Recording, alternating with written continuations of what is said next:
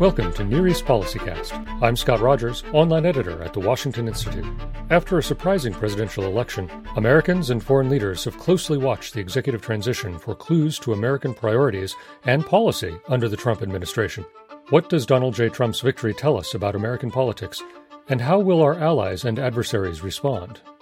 And I was reminded of what a famous Israeli pollster told me way back, that in Israel, people tell the truth to pollsters, then they lie when they vote. Countries don't seek commitments for the easy times. You don't need a commitment in the easy times. You need a commitment for the hard times. You need a commitment for the crunch. You need, when you're facing what is a potential devastation, you need to know that your friend is actually there.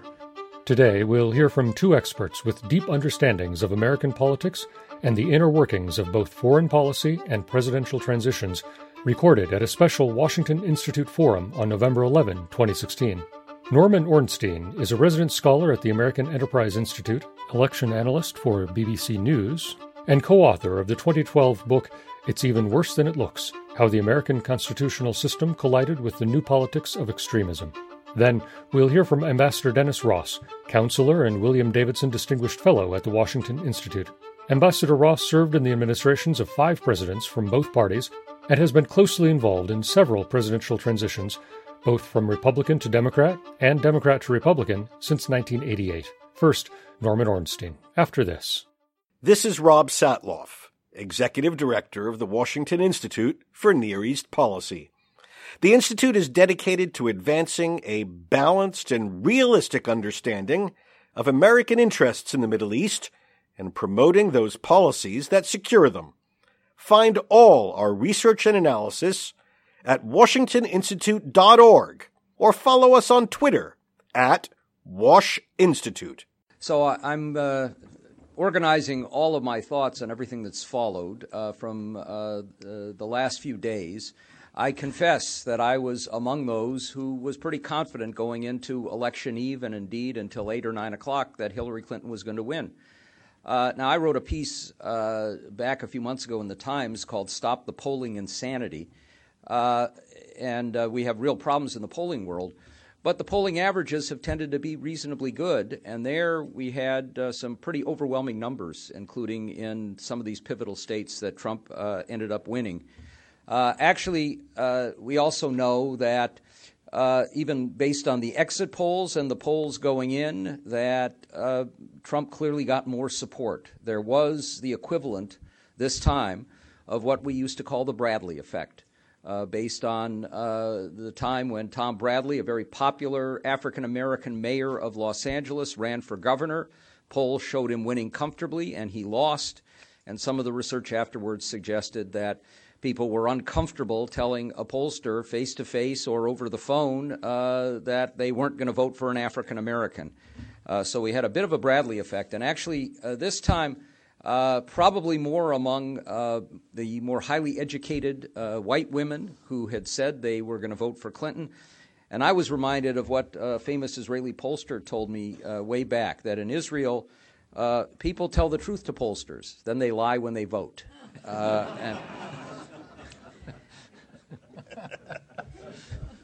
So now we're faced with a Trump presidency. I've tried to reassure people not to worry too much. Within a couple of months, he'll leave us for a younger country.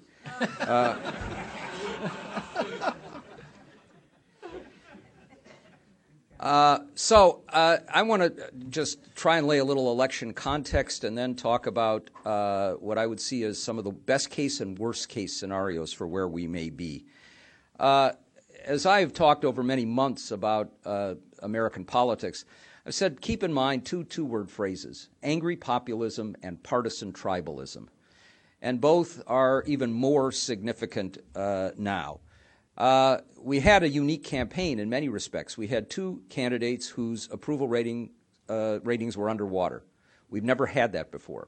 2 candidates more unpopular than popular. And that made a difference. What also made a difference was an unbridled contempt for Washington that had been built up over many years. And a lot of that, I would say, was a very direct and explicit strategy of Republicans in Washington through the Obama presidency that worked like a charm in winning midterm elections, because it wasn't just based on blocking what President Obama wanted. It was on delegitimizing the president and the political system and everything that went on in Washington, and exploiting that angry populism of the Tea Party movement out there, which brought them unprecedented majorities in Congress in 2010 and another big victory in 2014, and then came back to bite them during the Republican presidential nominating process, when they ended up with a slew of candidates who they really didn't particularly want to emerge, but those who ran against their own leadership as much as they did against Democrats. And keep in mind that we ended up with two viable candidates with a chance of winning a nomination: Donald Trump, the outsider's outsider, and Ted Cruz, the insider's outsider, whose calling card was going on the Senate floor and calling his own leader, Mitch McConnell, a liar. So that was the nature of those politics. And when you have that kind of contempt for Washington that's built up among people as they see everything falling apart and nothing working, the idea that this guy may have all kinds of problems, but how could anything be worse than what we've got now, resonated with people. And the sense that he didn't know anything about policy, that he had never been involved in government, just was brushed aside because the insiders had done so badly. Now, you can't look at what's going on out there without also realizing that the angry populism has real roots. Real roots because we have had, for a very significant period of time, growing and stark inequality, with a group at the top, the 1% and the 0.1%, who not only have benefited through difficult economic times for people, were bailed out by those elites in Washington and given bonuses, living lives of incredible conspicuous consumption, and viewing themselves as the victims because people weren't viewing them as heroes through all of this, while we have a working class that has struggled for a very long time with stagnant wages and with the economic collapse in 2008, either lost their houses or saw their houses decline by 40 or 50% in value. Most Americans do not have savings in the bank. Their savings, their nest egg, is the home. That's what they have to take care of their kids or to look forward to in retirement. And it was devastated. People either lost their jobs or got stuck in dead-end jobs where their employers knew they had nowhere to go and so could exploit them more. You're going to work longer hours and you're not going to get any more pay. So the anger from that, which manifested itself on the left with the Occupy Wall Street movement and on the right with the Tea Party movement, was there and is there. Now, with all of that, it's also important to remember that this time around, partly because the two candidates were both underwater, we did not have a high turnout election. That anger did not fuel record turnout. There was a significant drop-off from 2012, an even more significant drop-off from 2008, and it was greater among Democrats than it was among Republicans. There was a lack of enthusiasm for both candidates. And in the end, I expected that the margins were going to tighten because of that second factor, partisan tribalism. People now both identify with their own party as a tribe, but more significantly, as a lot of research has shown, we are driven by negative partisanship. It is the hatred for the other side and the belief that they are evil that makes a difference. Now, I'll mention one other thing, which clearly was a factor, and that was the Comey letter, the first Comey letter in particular. Now, I'm not going to suggest to you that that made the difference in the presidential election, but I would suggest that it made the difference in the Senate and very possibly in the House. Campaigns have momentum to them, and they matter. And the fact is, Hillary Clinton and the Democrats were on the upswing 2 weeks out from the election because the stories, the focus of the campaign was on Donald Trump's moral failings and other qualities that were abhorrent to a lot of people. And for Republicans running for the Senate and the House, they were in an excruciatingly difficult position. You had a core of ardent supporters for Trump abandon him and you will suffer a backlash. Don't abandon him, and you lose a lot of voters in the middle. And if you look at the acrobatics of some of the candidates out there, take Jason Chaffetz, for example, who supported Donald Trump weekly, and then after the Access Hollywood tape came out, said, I'm withdrawing my support. How can I look my 15-year-old daughter in the eye again with a monster like this? And then a couple of weeks later, gave back his support. And I wrote, I felt sorriest for anyone in the country for his daughter because her father can never again look her in the eye. But that was a fairly typical kind of response. And then all of a sudden, the traction was back for them because the focus was on Hillary Clinton and the emails and what other scandals might be out there and so on. And if you look at a couple of Senate races in Missouri, where Roy Blunt was behind and then barely edged out Jason Kander, and you look in North Carolina where Richard Burr was behind and then barely edged out Deborah Ross. Just take those two races, and if they'd gone the other way, the Democrats would have a majority in the Senate. And then think about this. Even if Donald Trump gets elected, from January 6th to January 20th, we have a new Senate. It's a Democratic Senate. And that Democratic Senate would have confirmed Merrick Garland to the Supreme Court before Donald Trump came in. So for 30 or 40 years, very likely, dramatic changes in social policy and in other ways because of the Comey letter. So now let me talk for a few minutes about what we have looking ahead with unified Republican government. And I want to say first, one of the interesting things here is if you are in the minority, which means in this case, even if you have one house or both houses of Congress, you don't have the White House. You can't enact policy on your own. And in some ways, that's a pretty easy and good position to be in, because you can propose all kinds of things that sound good, that will be great for your base, but will never get enacted into law.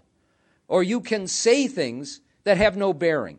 So you can say, I hate Obamacare, we're going to repeal and replace it, and then vote 60 times to repeal it without ever offering a plan to replace it. Or you can do a budget that says you're going to balance in 5 years because you're going to do all of these things, the tax cuts that will bring in massive amounts of revenue, and you're going to cut all these programs, but we're not exactly going to tell you which programs we're going to cut, and we'll do across-the-board reductions that may have no bearing on reality, but what does it matter? Because it's basically just a symbolic statement. Now we have a situation that's very much like the dog chasing the bus who catches it. What do you do now? And so in a lot of ways, coming up with an economic policy that will actually work, coming up with a health care plan that will actually work, making those policies fit together, and in particular, doing things that are not going to benefit the 1% at the expense of those working class voters who voted for Donald Trump because he was for them. This is going to be a very difficult challenge, and it's a particularly difficult challenge because the House and the Senate are very different bodies, and we are going to have a Republican House that, even though they didn't lose very many members, is still pretty much in the thrall of the Freedom Caucus. And whoever is Speaker, if Paul Ryan decides to move ahead and go in that direction, will not be able to count on unity. And a Senate which will have probably very different ideas, and at least for the moment, although when it comes to Supreme Court nominees, that will change, the filibuster remains in place, and that gives Democrats some ability to block legislative actions from going forward. So, best case, one can imagine first that Donald Trump's proposal for a robust, indeed massive infrastructure plan, twice as big as the one that Hillary Clinton proposed, will now go forward. And unless it has a number of things that are really unpalatable or obnoxious added to them, you can imagine something that will in fact provide a sizable engine for the economy and You could finance it in a fashion that was accepted in a broad bipartisan way in this past Congress but never got anywhere, which is in significant part by repatriating profits from companies abroad with the proviso that a sizable share be invested in 50-year low-interest infrastructure bonds with some public involvement as well. And that will create a significant number of high-value jobs for working-class people that could make a real difference. One can imagine in a best-case scenario that we actually resolve the health care problem. And in that case, it would be the Republicans repealing Obamacare and replacing it with Obamacare. With a few options, a moonroof, AM/FM radio, but basically you can repeal the employer mandate, which was never going to work. You can make for some stronger risk corridors. And now you might well find Republican governors deciding that it would be worth their while to expand Medicaid. That would be the best case scenario. The best case scenario in foreign policy is you outsource it to Bob Corker, who is a mainstream, reasonable, and solid figure, and you have a president who may very well outsource most policymaking, because it's not his bag, and act as the non-executive chairman of the board, with Mike Pence as the chief operating officer for domestic affairs and Bob Corker for international affairs. Do I think that's going to happen? The infrastructure part, yes. The rest of it, probably not. The worst case scenario, at least some of these elements. One, we have a kleptocracy, something that we've seen in a lot of other countries. Remember that Donald Trump refused to say that he would put all of his holdings into a blind trust and that he was going to let his family run them. So imagine every day decisions made in foreign and economic policy that have implications for Trump enterprises. And imagine all kinds of circumstances where America's national interest would move in that direction and his own family's economic interests would move in that direction. Which do you think would out in the end? I report you decide. That we have the war on Islam that, in effect, Donald Trump has promised. Now, one thing that would work against that, I noticed that his pledge to basically put a halt on Muslims coming into the country is no longer on his webpage, which may or may not mean anything. But you can imagine the rhetoric continuing, the torture reemerging, and we've already had Tom Cotton, who has strongly supported him, saying waterboarding's not enough. We've got to go further than that. You can imagine his pledge to basically go after people and indiscriminately bomb and go after their families as well, leading in turn to an increase in terrorist actions on American soil and leading from there to a form of martial law probably run by Rudy Giuliani. Now, that's a worst-case scenario. But I'll tell you, we're now living in a world where worst-case scenarios are not necessarily fanciful scenarios.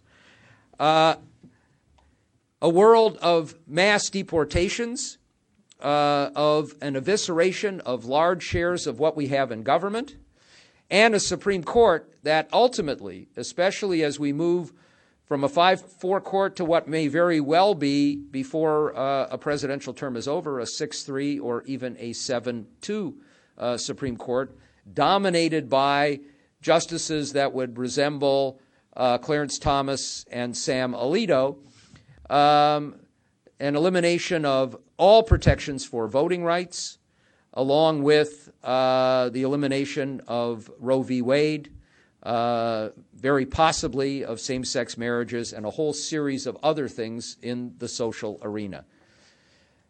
Now, more than likely, we have enough constraint in the system to keep a lot of those worst-case elements from emerging. But as I look at the kinds of people who seem to be in line for significant positions in a Trump administration, when I looked on election eve and saw those that he pinpointed as his team, and knowing that his history is that it's the loyalists who come around and who run things. We're going to have an administration dominated by Rudy Giuliani, Ben Carson, Chris Christie, Steve Bannon, who might well end up being chief of staff, but who at least is going to be a very close advisor, and a host of others who would suggest that most of what we have thought would follow from mainstream policy, including mainstream foreign policy, won't be there.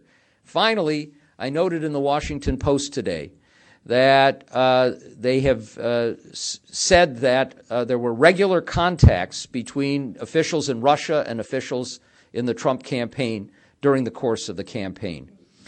The Russians are giddy. They believe that the sanctions are going to be lifted soon and that their economy will begin to move. We know what Trump has said about NATO and his lack of concern about the Baltic states. And I would expect that the Russian influence and leverage in the Middle East, we also know what he said about how they're the heroes here because they're going after ISIS. Who cares about Assad?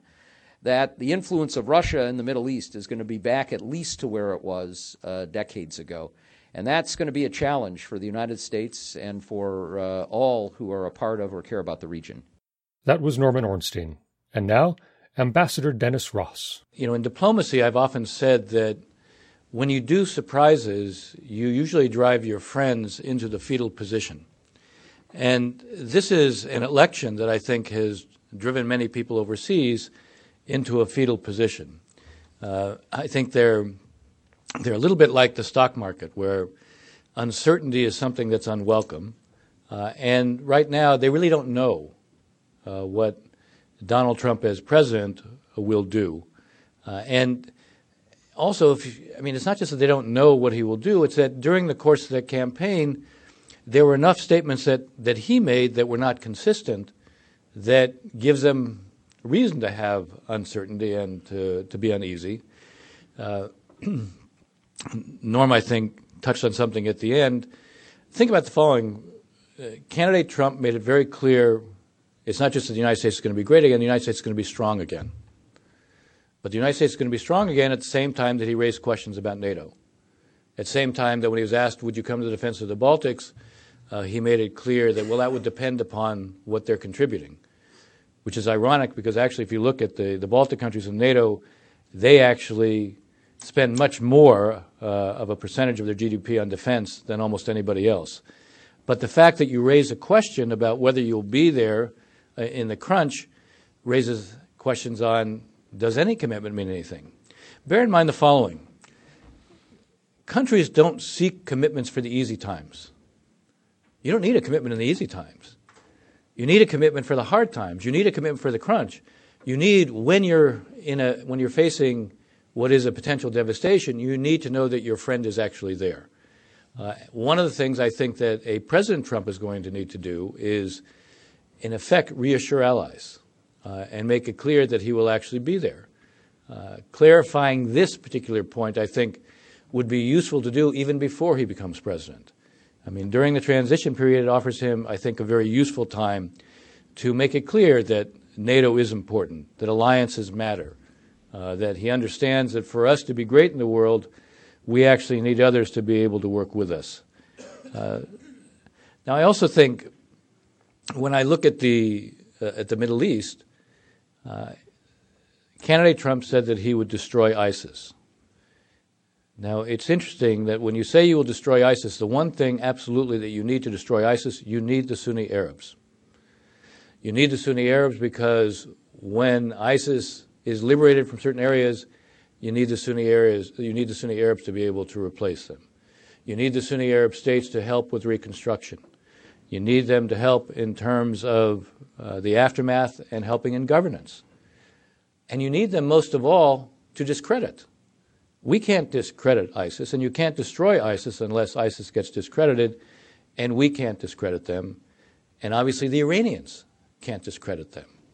And here, I'll raise another point that Norm made. We obviously know that candidate Trump went out of his way during the course of the campaign to offer, I think, a consistent set of comments that were obviously highly favorable towards Vladimir Putin. Maybe the Russians are giddy right now in Moscow. The fact of the matter is that Trump would like to have better relations with Russia, and that's good. I mean, having better relations with Russia is fine, provided it's based on something, provided it's based on the Russians also having a set of responsibilities, provided it's based on it being a two-way street, provided the Russians understand that when they transgress certain basic global norms, there's a consequence for doing so. Now, again, let's go back to this notion of destroy ISIS. If you're going to destroy ISIS, as I said, you need the Sunnis. If you're going to have the Sunnis on your side, they're all going to be looking at what we do in Syria. Not what we do in Syria vis-a-vis Raqqa, which is a part, obviously, of defeating ISIS, but what we do vis-a-vis Assad. I mean, in the third debate, when candidate Trump basically said the Russians, Assad, and the Iranians are fighting ISIS and we should support them, that message went down like a lead balloon with the Sunni Arabs because they see a contest for power in the Middle East as a whole. They see a struggle of balance of power in the Middle East as a whole, and that struggle is with Iran and its use of Shia militias.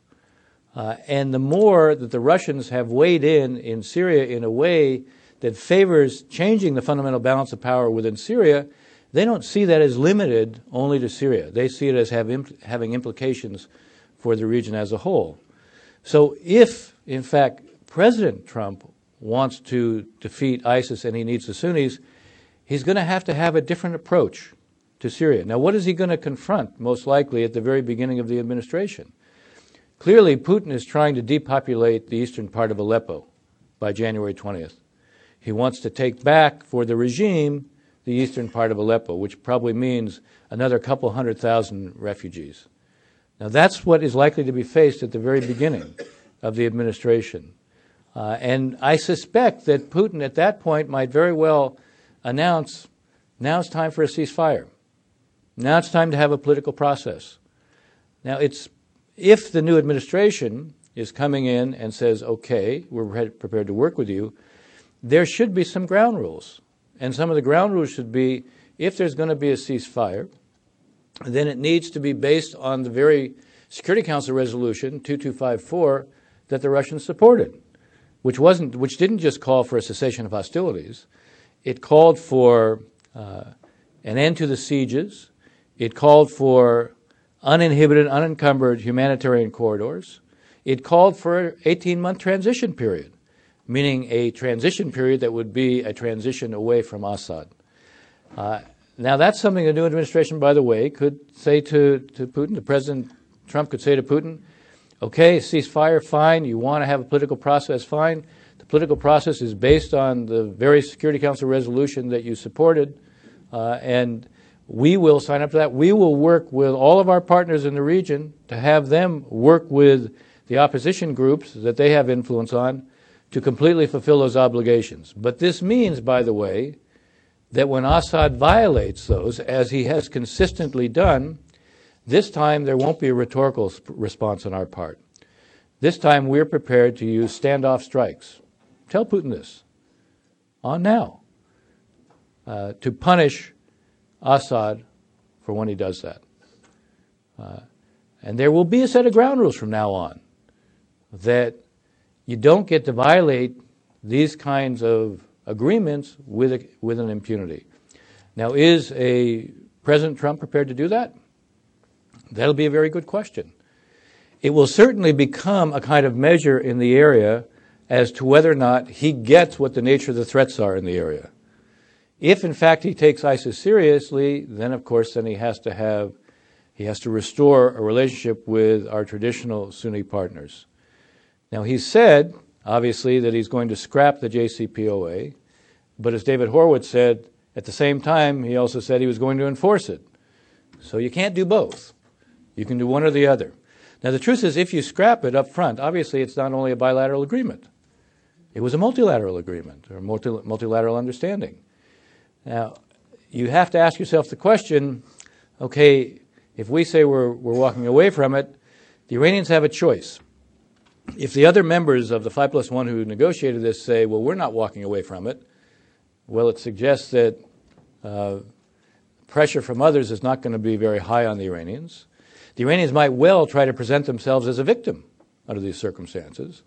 And if they decided to walk away from it at that point and then begin to start restoring and rebuilding their centrifuges, start producing again enriched uranium, who would be blamed for that? Would they be blamed for it, or would we be blamed for it? And if, again, they begin to move towards producing fissile material and even weapons grade, is President Trump then prepared to take military action to stop that? His whole approach towards the Middle East, at least during the campaign, suggested being tough on ISIS, but actually really wanted to kind of walk away from the region. So here again, as a president, he's going to be confronting some hard choices that as a candidate he didn't. Now, to be fair to him, it's not entirely unusual for candidates to say one thing during a campaign and then come in, find that they're president, have to make hard decisions and choose to make responsible decisions. And if I follow the logic of what Norm was suggesting about best case and worst case, a lot would depend upon who are the people that he has, that he has around him. Someone like a Bob Corker, a serious guy, and I think that he would probably, if he has a kind of responsibility for foreign policy and national security, then presumably he would push him in, I think, the more responsible area. So I think as a broad rubric, it pays to be humble at this point, not only because nobody predicted that he would be president, but also because there are enormous uncertainties out there, and we don't really know what he would do and what he's going to do as president, because what he says as candidate didn't provide us a whole lot of guidelines in that respect. Let me just kind of conclude with maybe one last kind of point. And it goes back to what I think David Horowitz was raising. I thought David Horowitz made a really interesting point about Prime Minister Netanyahu, that it actually allowed Prime Minister Netanyahu to position himself, particularly on the settlement issue, between the Obama administration and the settler constituency that is actually part of his coalition. And the fact is, he didn't satisfy either. There was continued settlement activity, but not nearly as much, oftentimes, as the administration portrayed, and also not nearly enough to satisfy the elements of his coalition. One of the things that in the end Israel will have to contend with is what it wants from the United States in the relationship. Now, I'll go back to something that David Ben-Gurion said when he first met John Kennedy. John Kennedy met David Ben-Gurion in May of 1961 in New York. And Kennedy, the first thing Kennedy said to him when he came in was, I won by a narrow margin, and in no small part, I probably won because of the Jewish vote. So I owe you something. And David Ben-Gurion said to him, what you owe me is a strong America. Now, I would say that Israel and most of the Sunni Arab states who have been our traditional partners are looking for a strong America. A strong America that remains in the Middle East, that doesn't withdraw from the Middle East. A strong America that recognizes that there is a struggle for balance of power in the region, and it's a struggle between radical Islamists, Sunni and Shia, particularly Iran and the Shia militias, and non-Islamists. We have a big stake in that. We also have two developments in the region right now that, with all of its uncertainties, actually give us some assets to work with. One is that Israel has a relationship now with most of the Sunni Arab states that is unprecedented. While the cooperation that is going on is largely below the radar screen, that doesn't make it any less real. There's a convergence of strategic interests that they are practically acting on in tangible ways. It remains below the radar screen because of the Palestinian issue. And unless there's some way to deal with it, it will probably continue to remain below the radar screen. And yet, this convergence of very practical cooperation has implications for us, both as we deal with the need to contain what the Iranians are doing, particularly with the Shia militias, but also potentially even on the Palestinian issue. Because the Palestinians at this point are too weak, too divided, too focused on succession, particularly in the West Bank with Abu Mazen, to really be able to do anything on their own when it comes to the peace issue. And they might need an Arab cover to do something. But the Israelis also need that Arab cover. Because at this point, most Israelis believe that if they make any concessions towards the Palestinians, they won't get anything in return from the Palestinians. So what they would get in return would have to come from the Arab states.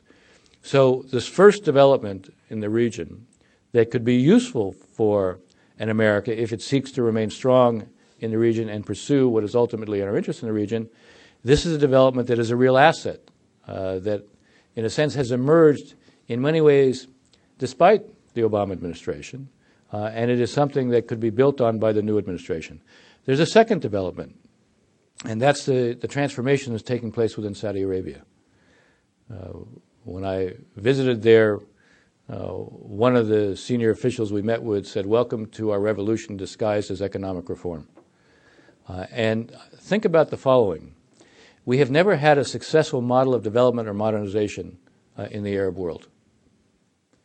Because of that, since Nasser's time, we've had secular leaders like Nasser who claimed that they were going to be the ones to deliver the region, to restore greatness lost to a region. And that long stream of pretenders from Nasser to the Muslim Brotherhood to ISIS, they all claim they have the answer to restore this region to greatness, to prevent it from lagging behind. Well, obviously, those who want to return to the 7th century are unlikely to be able to deliver that. But the fact is, what is happening in Saudi Arabia promises to create, for the first time, a successful model of development and modernization, which means it has implications not just for stability within Saudi Arabia, it has implications for the region. We have a big stake in their success. Here are two developments that, if managed the right way, taken advantage of in the right way by the new administration, could give us a significant capacity to cope with all the uncertainty of this region right now. And I hope that the new administration will opt for Norm's best case and not for Norm's worst case. This has been Near East PolicyCast from the Washington Institute. Production assistance comes from multimedia editor Neil Orman. For more research and analysis on the Middle East, find us online at washingtoninstitute.org. Follow us on Twitter at WashInstitute, and subscribe to us on YouTube at Washington Institute for events and video explainers.